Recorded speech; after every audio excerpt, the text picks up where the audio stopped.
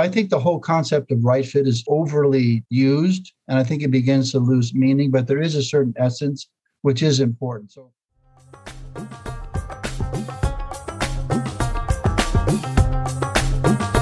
Hi, I'm Jessica. And I'm Girish. And this is the Destiny Benders podcast, where we explore the impact of international education on the lives of students and professionals from across the globe. It's a podcast for international educators, by international educators, and about international educators. And in each episode, we'll be meeting with Destiny Benders of our industry. We'll look beyond the job title and really get to know the people whose mission it is to change lives and bend destinies.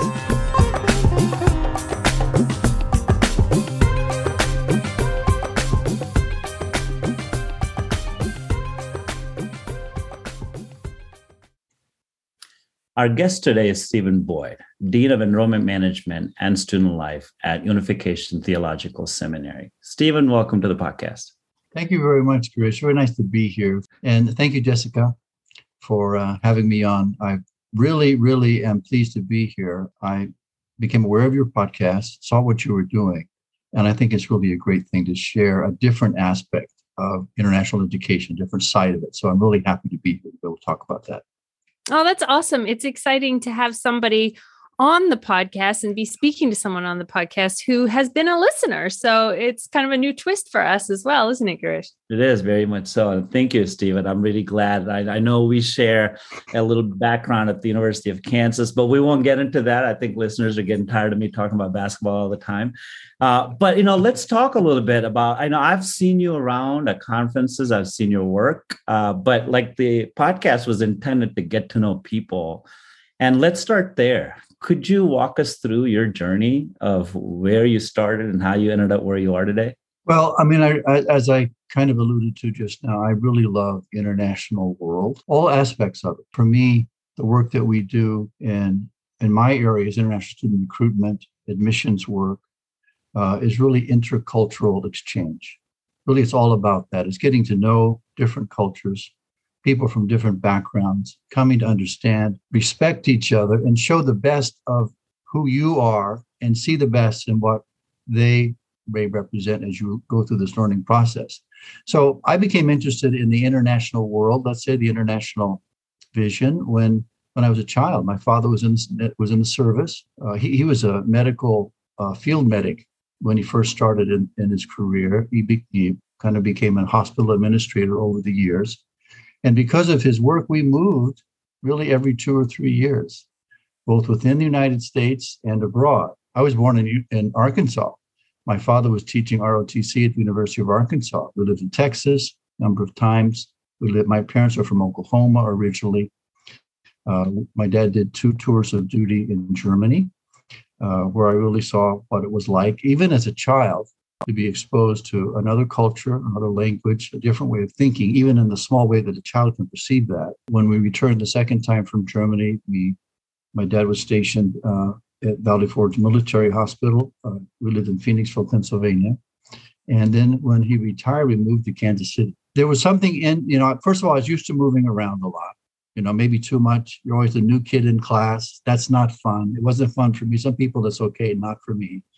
I became very shy and retiring and introverted, but I never lost interest for other cultures and other countries and history. I love history, so I'm really interested in the cultural aspect. When I was at KU, I went on a study abroad program that the university was sponsoring in Guadalajara, Mexico. There's a friend of mine from high school that was on that same program. She had gone before. She said, "Hey, you want to do this? I'm looking for somebody to go with," really is what she was telling me.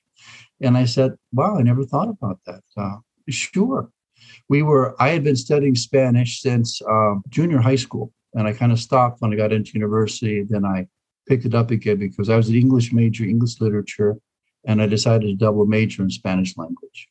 And so she said, okay, let's go together. So we took the bus from Kansas City to Laredo, Texas. That's a long bus ride. This is a long time ago. I mean, we didn't think about flying. What? You're on the bus. We crossed the border. It's a long drive down to Guadalajara. And right away, you realize you're in a different place. This is very different. And we went over the mountains. As I remember, it was very cold that night. Went over the mountains, and we arrived early the next morning in some little town. I don't know exactly which one it was or where it was, but we got off the bus for a break, and we could go in and get a coffee or something. And I'm going into my senior year as an undergrad, and I hadn't been out of the States since I was a little boy. But when I stepped off the bus, and I can remember it so clearly today, I thought I had been this place before. I know this place. This place is so familiar. I felt very much at home, very much at home. So I spent the summer in Guadalajara living with the Mexican family. I lived with two different families. It was wonderful. So I think that was the start of my interest. My plan was eventually to finish my schooling in Costa Rica and teach English to Costa Rican students. That never happened, but that's kind of how it got started for me, looking at the international world. Where did you go from there? So graduating with the degree, having all these international experiences, how did you enter the world of international admissions and recruitment? Well, my dream to go to Latin America wasn't fulfilled right away, but about 8 years later, I got an opportunity to go live and work in Uruguay, South America. I went down there. I was going to do some volunteer work with my church, but also there was an opportunity to work at a new startup daily newspaper. And so I'm not a journalist by any means, but I was interested in the language. And so they kind of took me on as a translator, mostly doing written translations. That led to, eventually I became a simultaneous interpreter. I did a lot of conference work, and that led me to conference organizing. And I did organization for conferences like 3 people up to 3,000 or more, all aspects. And I loved it. And that took me all over South America, all the countries of South America, and even in some cases, because of the conferences, to Europe, and also one trip to the Soviet Union at that time for a conference. So that was pretty amazing. I'm kind of dating myself here, but it was a while ago. So that was kind of the beginning. So when we were living in Uruguay, we lived there for 20 years. My kids were born there. I have 3 children, and their first language was Spanish. I really felt happy for them because I knew one day we'd go back to the States, but that they would have the benefit of having lived in another culture with another experience, and they would take that with them when they went back to America. So after 20 years, we eventually did that. But while I was in Uruguay, I met the University of Bridgeport. They were there looking for students. And they asked me, would you like to help us? And I said, I was busy. I was a teacher. My wife and I were both English teachers. We had a small business that we ran. I was doing my conference work and my translation work. I'd be involved in some church work, volunteer service work, that kind of thing also. But I said, sure, let me see what I can do. So I got involved with them. And then after 20 years, we decided to come home, basically because we wanted our kids to know their grandparents, When University of Bridgeport heard that I was returning to the U.S., I was going to a conference in New York. I met one of the deans who was at the university, said, would you like to come up and interview for a job? Because I didn't have a job, what I was going to do. We sold everything. We'd had nothing left, we just want to come home. That's how I started. It was like a second or third career for me as an admissions counselor. And of course, my territory was Latin America. And it just took off from there. And from the very moment I think that I began, I just loved the work. I don't know about you, but I'm not a desk person. I've become a desk person. But I really like to get up from the desk and walk around and talk to the people.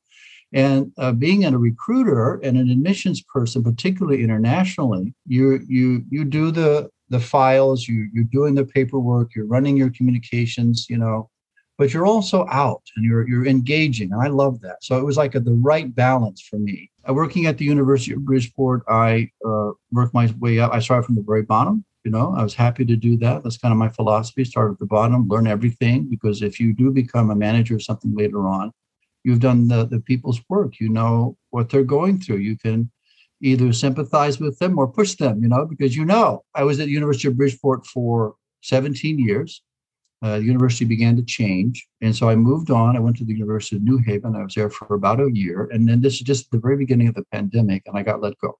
And so I was, oh, my goodness, what am I going to do now? And I am of a certain age. And as a result, I'm thinking, maybe I'll just, okay, that's it. I'm done, just kind of ease out, not a lot of glorious ride into the sunset, but just kind of, easing out, disappearing. But there's something tugging at my heart. I thought, well, maybe I'll do a little bit of consulting work. As a result of that, I started to engage a little bit. One of the things that I've been very conscious of, and maybe not conscious in the beginning, but I became conscious later, was building up a professional network, a network of professional contacts all over the world, because my travels took me to 60 countries. And so I saw people from all over the world. I made some good professional, trusting relationships, but they became not just business contacts, but also friends, I don't know. I was in this position where I was out of a job, and I was what I did for 3 months was I made a little schedule for myself, and I contacted 3 to 5 people in my network for that period of time. And I got one opportunity to do some small consulting work, and I worked on that. And then in the middle of that, I got an offer to come work at the seminary, small graduate seminary in New York City, very small school, different kind of work. But I thought, well, this is a good fit for me at this point in my career. I want to keep my big toe in the international world, but I want to learn something else about the world of international education. And the seminary is a very diverse place. It's very small, but it's very diverse. And I was also given the opportunity to be an instructor in the field of management. Yeah, I love that story. And you know what I love? Going back to what you said at the beginning, you were on that Greyhound bus from Kansas to Laredo, Texas, and then down through Mexico. And you stopped somewhere in some little town in Mexico, get out of the bus, but it seemed familiar to you. I love that, because I think that all of us who have traveled in this world, even though we go to a place we know we have never been to in our lives, there is that feeling of familiarity and that I've been here before. I know this place. And I think it's just simply the feeling of being somewhere new. But it's replicated every time you go somewhere new. Can you talk a little bit more about that feeling, and I guess how it probably then encouraged you to keep on going with your international explorations? And yeah, that's an interesting topic. Now, why do this work? Because there's all kinds of people in this field with different perspectives and different motivations, frankly. I guess what I learned living in Uruguay, it took me about, so Uruguay, I don't know if you've ever been there, but it's a very European culture. If you look at the people that you could think the Spanish people who would come visit Uruguay say, oh, this is just like Spain. And I didn't know how true that was till I went to a conference in Seville a few years ago, and wow, this is really very, very, not the same, but very, very similar. The Uruguayan people are primarily Spanish descent and Italian descent, maybe 80% Spanish descent, 18% Italian, and then a mix of other European origins. So on the surface, you kind of look the same. But it took me about 3 years to learn that we're not the same. Oh my gosh, we're really not. And I didn't know that for 3 years. And I was going around being an American, with my American sense of humor, my American gestures and whatnot. And I was offending people. I was hurting people's feelings. Not like all the time, but once in a while, and I never like to do that. I realized that I was not transmitting my real heart towards them. So what I began to learn over the years was that there's more than one way to look at something. You can take a given situation, you have your approach, and just as individual people, we tend to think that the way I look at things is the right way, or it's the only way, or something like that. I don't know anything else. So if I look at it this way, you must look at it this way also, but it's not the case. And so I began to take a step back and try to listen more and to appreciate more and learn more. Of course, I was trying to learn anyway, but I took another look at it. And I realized you can look at today I can say I look at one situation and one person can look at it from this way, from another culture this way, from another culture this way. And all of them are right, because particularly if you work together, combining those ideas, you can actually arrive at a better solution, perhaps, So I learned there are cultural differences, and it fascinated me. And I knew in the process I was changing, that hopefully I was becoming a bigger person with a bigger mind, more appreciative, because I'm all about let's dialogue, let's talk, let's understand each other and resolve things in that way, for a better world. Honestly, I'm kind of idealistic that way.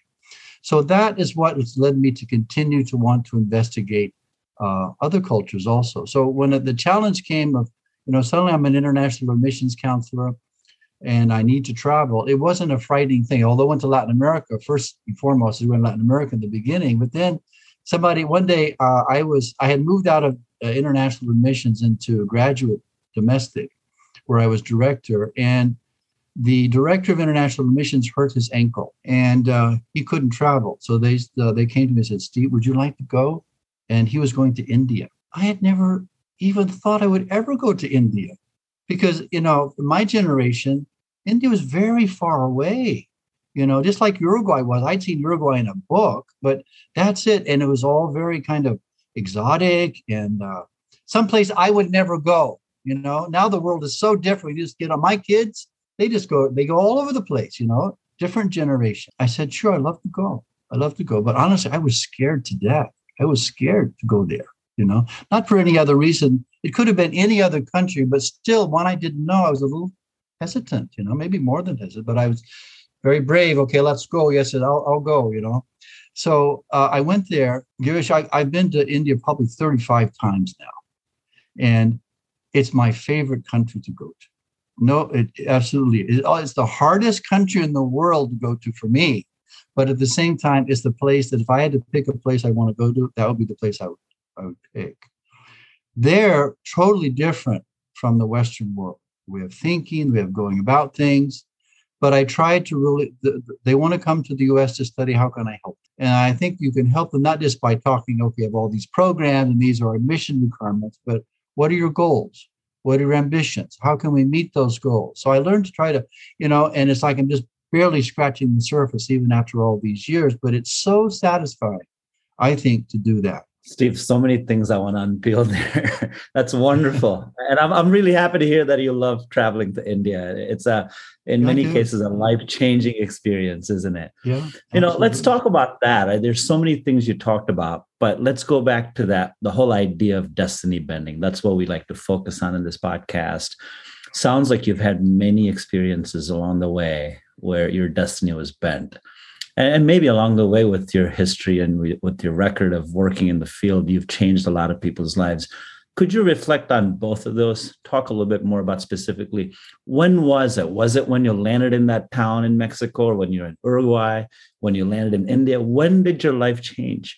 Well, I guess there's a lot of points of change, right? Otherwise, our life would be pretty dull, right? But I guess what pops into my mind when you ask that question is my Spanish language course at Kansas State University. When I think I must have been a freshman or a sophomore, because I started studying Spanish when I was in junior high, and then I stopped thinking I would stop when I graduated from high school. I don't want to study that anymore. I want to do something. So but I didn't know what I was going to major in when I went to university, and I took a freshman comp class, and I thought, this is what I want to do. Right away, I knew that. I kind of stuck with that from that point on. But to get a bachelor's of arts in English, you needed to have a foreign language. So I thought, got to study Spanish again. And so, so I got back into it. And I had a professor from Venezuela, from Caracas, amazing guy, totally invested in his students, trying to help us to speak Spanish and pronounce things well. And then he would talk about Caracas. Of course, I'd never been there. And he would talk about having his students visit there and then picking them up at the airport and having to drive, the passenger sitting wild-eyed in the seat as he navigated the Caracas traffic, thinking that he's risking his life. But something said, oh my gosh, this is something, I can't even put it into words, but I thought, I'm going to study Spanish. I'm going to do a double major Spanish.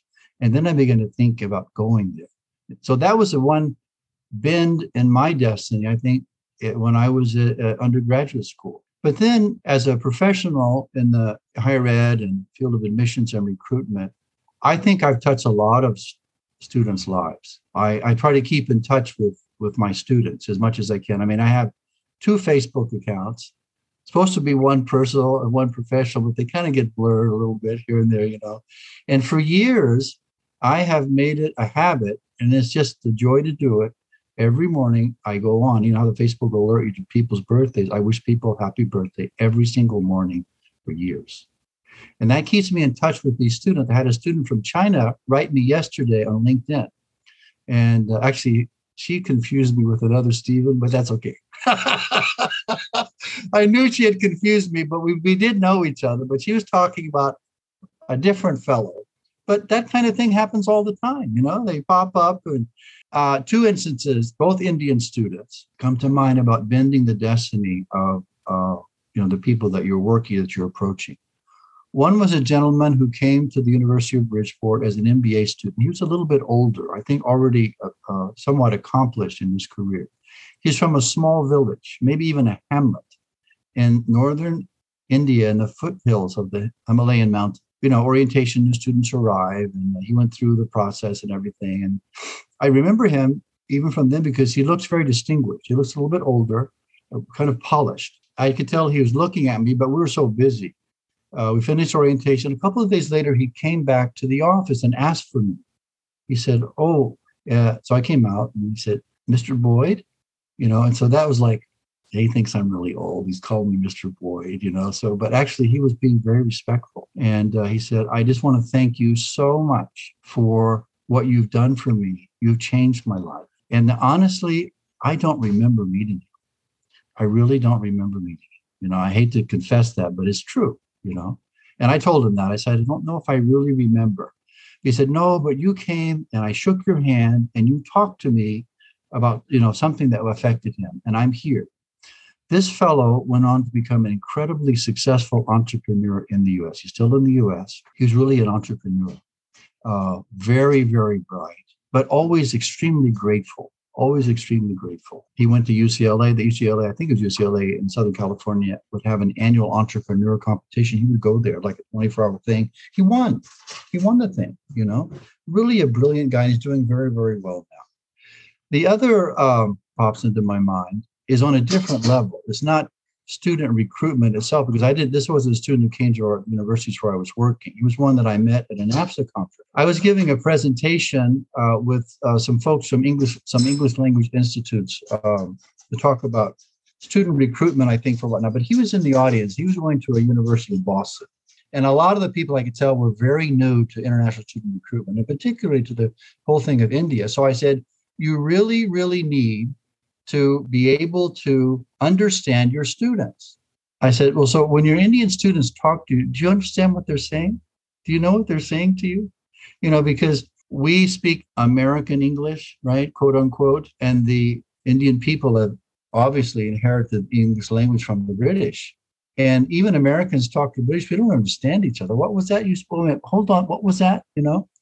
And so I had that experience when I first started talking to Indian students who were on campus. And I didn't always catch what they were saying. And I wasn't sure that they understood what I was asking of them. They would assent, but I wasn't always really sure that I was communicating. So I used a couple of examples, and these are not a couple of them are mine, but most of them are from a gentleman. I don't know if you know a gentleman named Danny Beatty, who's the director of he was director of international education and development in Selkirk College in Canada.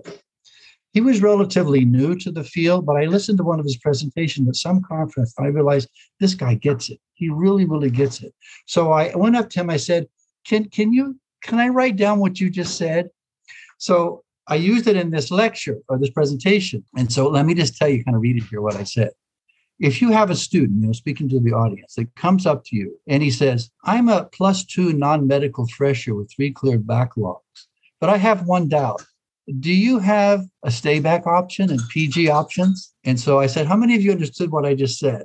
And very few people raised their hand. Yeah, so that's my point.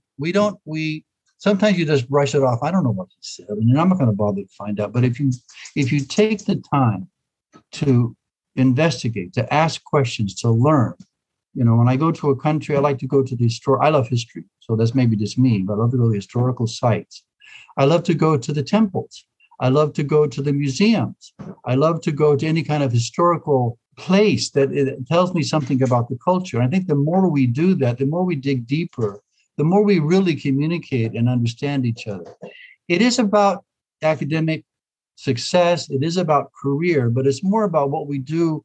Those are tools that we use to, I think, contribute to, a betterment of some kind. So we talked about, this is supposed to be destiny benders. Well, anyway, in that particular lecture, that young Indian gentleman was sitting there, just the biggest smile on his face when I was giving this quote, And so after the talk was over, he came up to me and he said, "Sir, can I just shake your hand? You really understand Indian student, So, and he says, I'm getting ready to graduate university. He's an IT person. It's extremely bright fellow. Would you be my mentor?" I said, "Well, nobody ever asked me to be their mentor. What do I do?" I said, "Well, what were you looking for?" I said, "Well, I like to, I'm getting my company started, and I just like to be able to call you up once a month and just talk." So we did that for a couple of 3 years. And actually, he's so successful now that he doesn't need me anymore. He's sold products to Google and to Turnitin and all these big companies. But he did call me up just like last month, and we chatted for quite a while. So I think I've helped him on a different level, right? And that's just a couple of examples. I think it's interesting that you say that, because it's kind of a recurring theme. A number of our guests on this podcast have, when we ask this question about, whose destiny have you bent, if you can think about that, a number of guests have responded with, well, there are so many along the way. And I think that that's the same with all of us, no matter who we are or what field we're working in. In our lives, we touch people every day in so many different ways. And it's just one little interaction can bend somebody's destiny for the good or for the bad, for the positive or for the negative. We don't know, because the repercussions of that maybe show up days, months, years later. But I think that something I'm learning from doing this podcast is just that, is to be so conscious every single day of those interactions that you're having with everybody, because you are possibly changing somebody, possibly, bending somebody's destinies. And I think for us as humans, it should be so important that we keep that in mind in how we treat people and how we interact with people and how we conduct ourselves in any situation, whether it's professional and certainly within international education and working with students, but even on a personal level and in, going to the grocery store or whatever it is that we're doing. Yeah. Anyway, I didn't have a question for you there, Stephen. It was just an observation. Steve, you're so experienced in the international recruitment world. We could probably do a separate podcast just on recruitment and recruitment strategies and success stories and whatnot. But kind of keeping in line with what we're chatting about today, in your experience, briefly, maybe can you talk a little bit about what's changed in the industry? I mean, a lot has changed, but what jumps out at you, especially as it relates to student recruitment, with everything that's happening in the world, with all the competition that the U.S. universities are facing now? Yeah, it is a different world. I mean, even I began my work at UB in 2002, January 2002. So that was one world. Around the mid-2000s, it changed. And then moving on to more recent years, there's other factors in play that are changing all the time. But what you hit on, it's becoming more and more competitive. There's so much to talk about. I don't want to go off on a tangent here, but students also have more information. Students are more aware. But what they are aware of is a limited set of data. So one of the things I always like to do is when I go to a new place and meet a new group of students, okay, can you name any U.S. institutions? They always name the same five, and they tend to throw in Oxford and Cambridge in there in those five, because those are the ones that are known, right? So the hard part is as an American, I went to Kansas State University, went to the University of Kansas. I didn't go there because of the ranking. So one of the hard things, particularly in schools that I worked in, which were private, regional, mid-sized schools, is to distinguish yourself amongst the other selection, right? So the truth is, a student that I'm trying to recruit, he doesn't come to me or go to another school. He's going to get a good education. Probably his career outcomes will also be very good. His experience may be different. We can offer something a little bit different. Of course, we can do that. So how do I communicate to the student? I think it's really about building relationships. You need to have the right set of programs. Of course, you need to be able to check a few boxes in his or her mind before they'll even really look at you very long. But if you can check those boxes, you're not the only one that's going to check those boxes. It's also going to be others. And so why would they come to my school instead of going to another school? So it's about building relationship, building trust. You really want the student to find that your school that you represent is the right school that they feel is the right school for them. So it's like we've had students, if you look at the domestic students that come on campus, and they're touring several campuses with their parents. They come on and they'll just say, "Why did you pick our school?" "I don't know. I just walked on the campus. Just felt right, you know?" So there's something beyond just the academic criteria or the career outcomes. It's something that's deeper. It's where you feel comfortable, where you can also succeed, because you might be qualified academically to get into a school of certain standing, but maybe, or that's well known, but maybe that you won't do as well there as you would do at another school. So I think the whole concept of right fit is overly used, and I think it begins to lose meaning, but there is a certain essence which is important. So students have an opportunity to get more information, but they don't have all the information. So if there's something that's changed, students are more sophisticated. Also, students' attention span is much shorter, not just abroad, but all over the world. How can we capture them? So I guess coming out of the pandemic, I think as recruiters and administrators, we have learned on this side of the table better how to use those tools, use them more effectively. And I think that's going to help us too. So there's a million things to talk about there, your issue. So I don't want to get away from Destiny Benders, but that could be like a long thing. But no, I agree. We could, like I said, do a whole another podcast or a series of podcasts just on international recruitment, maybe some other day. Is it now time for our quick fire questions? Stephen, you must be familiar with these, having listened to our podcast. Are you ready? Okay, I'm ready. So I will go first. You spent a long time in Uruguay, as we have learned. What is your favorite food from that particular country, or perhaps from South America, because you spent so much time there? Uruguay is known for its beef, great beef, all parts of the cow. But I think the most favorite typical cut would be the beef ribs, short ribs, on the grill, cooked out in the open. And the very, very best, though, is cooked with the skin of the cow on the whole side of the beef. So you let it cook for hours and hours and hours and hours and hours slowly over these wood coals. It just melts in your mouth. That sounds amazing. I'm not a vegetarian, obviously. I am a vegetarian, but that does sound... sorry. I'm so sorry. No, recently converted to vegetarianism. Okay. Steve, you said you're a history buff. You love history everywhere you travel and whatnot. What is a book that you're reading that's maybe a historical book that you're reading right now that you would love to recommend to our listeners? I'm blanking on books. I'm reading like 4 books right now. One of the books I'm reading, I'm in a class at the seminary, so that doesn't count. So because I have to read that book, and that's kind of a history book. But I guess along the terms of history, when I travel, I love to visit historical sites. And one of the most impactful places that was unusual to visit for me was Leptis Magna in Libya. This sits between Tripoli and Benghazi, maybe about 2 hours out of Tripoli towards the east, on the coast, on the northern coast of Libya, which sits on the Mediterranean. I was fortunate enough to be able to participate in a government-sponsored college fair or tour in Tripoli and Benghazi about 3 months before the revolution took place. Wow. It was the first gathering of that kind in like 40 years.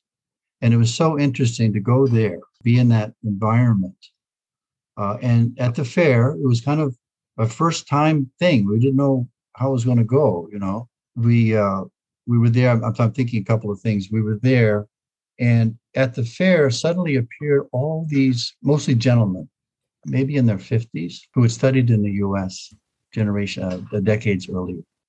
And they just wanted to talk to us. They didn't know us. They didn't even know the schools necessarily that they were there, but they just wanted to talk to us and share with their great memories of having studied in the U.S. It really had an impact on their lives. So we took a day trip as a group out to Leptis Magna. Leptis Magna is a Roman settlement that I don't know the date, but it was, I think, very, very early on, because there was inscribed in Latin on one of the walls there Hannibal's name. So it's been, I guess, long time there. And I had just come from Turkey, where I visited Ephesus, the ancient city of Ephesus. And I don't know how contemporaneous they were to one another, but I just love going to Leptis Magna. And it's a incredibly extensive ruin site, huge and totally undeveloped. I mean, there's no tourism there, but that was very impactful for me. And I guess the other area in the Middle East that I was really grateful to be able to have gone was to Iraq. I was able to go to Iraq 3 times. The first time, this is, of course, after the overthrow of Saddam Hussein, naturally. The American troops were still in control of the checkpoints, and we were in the green zone. That's my reflection on history. Sorry, I didn't come up with a book. No, but still, that was fascinating. Learning about that place in Libya, that I'm going to go and Google it now. Speaking of travel, though, and you said you've been to over 60 countries with your work and probably, in your personal life as well. What is one and thinking of history in historical sites as well, what is one place you haven't yet been that is, on the list that you really want a chance to get to maybe in the next couple of years? Well, I had a couple of near misses, and I would like to be able to go back and go to those places that I didn't go to. So I was I love Jordan. I love Jordan very much. And I was in, usually you go to Amman, but we went down to Ma'an, which is in the south, where we had a relationship with the university there. Ma'an as a city is very close to Petra. It's about 20 minutes away. And we didn't go. It was too late in the day, and we had to get back. And I've never gone back. That was years ago. So I kind of regret. We could have just swung over there. It was getting dark, so maybe they didn't feel it was wise, but so that's one place. Another place is Machu Picchu. I was in Cusco, in Peru. We had come from La Paz, Bolivia, where I was deathly ill because of altitude sickness. It's not pleasant for me. I'm not good at that. And I still was feeling pretty miserable in Cusco, even though it's a little bit lower. So that I love Peru. Peru is very fascinating. The culture, the people, the ruins, the history there. I love that. And we were very close. We have to take a train to get there. From Cusco, but I didn't go, so I like to go back. But I guess those are 2 places that come to mind. Fabulous. Well, final question, Steve. How did you celebrate the national championship on Monday last week? Oh, you had to get a basketball question in. Yeah. So, hey, we're fellow Jayhawks, so we have to. Well, I am a Kansas fan. I'm a Jayhawk fan. It was delightful for me to watch them play and, of course, win. Unfortunately, in my family, I'm kind of the only sports fan in my immediate family. So my brother, who's in Kansas City, we're always on the telephone texting each other. Wow, did you see that? Look at that. Oh, my goodness. Same things with the Chiefs game. We do with the Chiefs games all the time. Not so much with the Royals because, there's so many games. We can't really do it that way. That was quite a game. You wish I could see your smile. You can see mine. So, yeah. And I've got my Jayhawk gear on and, go Jayhawks. Rock chalk, baby. Yeah, well, I'll tell you what. Next time you want to, during the Chiefs game or a Jayhawks game, want to text somebody else, please do. That's exactly what I do. I'm on the phone with a bunch of friends. But anyway, well, Steve, it was such a pleasure to have you. Thank you so much for your time. I'm sure we could have chatted a lot more, but I want to be cognizant of time. But I really appreciate it. As a fellow Jayhawk, it's always great to have somebody like you on the podcast. Thank you for all the wonderful work that you've been doing, and Godspeed and good luck to you to do more of it. Thank you so much, Stephen. And it's been really great having you on the podcast as a listener. Thanks for your support for Destiny Benders. But I've just really appreciated hearing your stories. I think, the travel that you've done has been very impressive, just really thoughtful in your words about what it is that you've been doing all these years. Well, thank you, Jessica, because, when I heard about the podcast, I was immediately interested because higher ed can easily become all about the numbers and bottom line. And of course, that is unavoidable. It's necessary, otherwise you can't function. You have to be cognizant of it, to be good at that, to be successful on that level. But it's just not about the numbers. There's a human element. I think that when we're called, any kind of calling you feel, I feel this is a calling.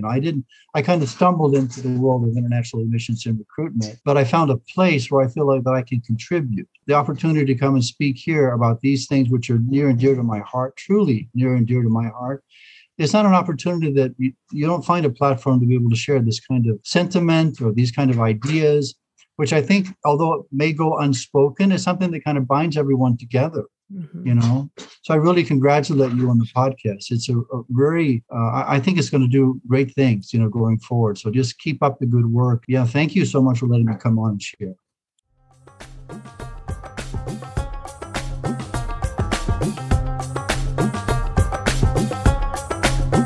You've been listening to episode 15 of Destiny Benders. In the next episode, we speak with Sarah Rimini, Head of International Student Recruitment Europe at Inspired Education Group.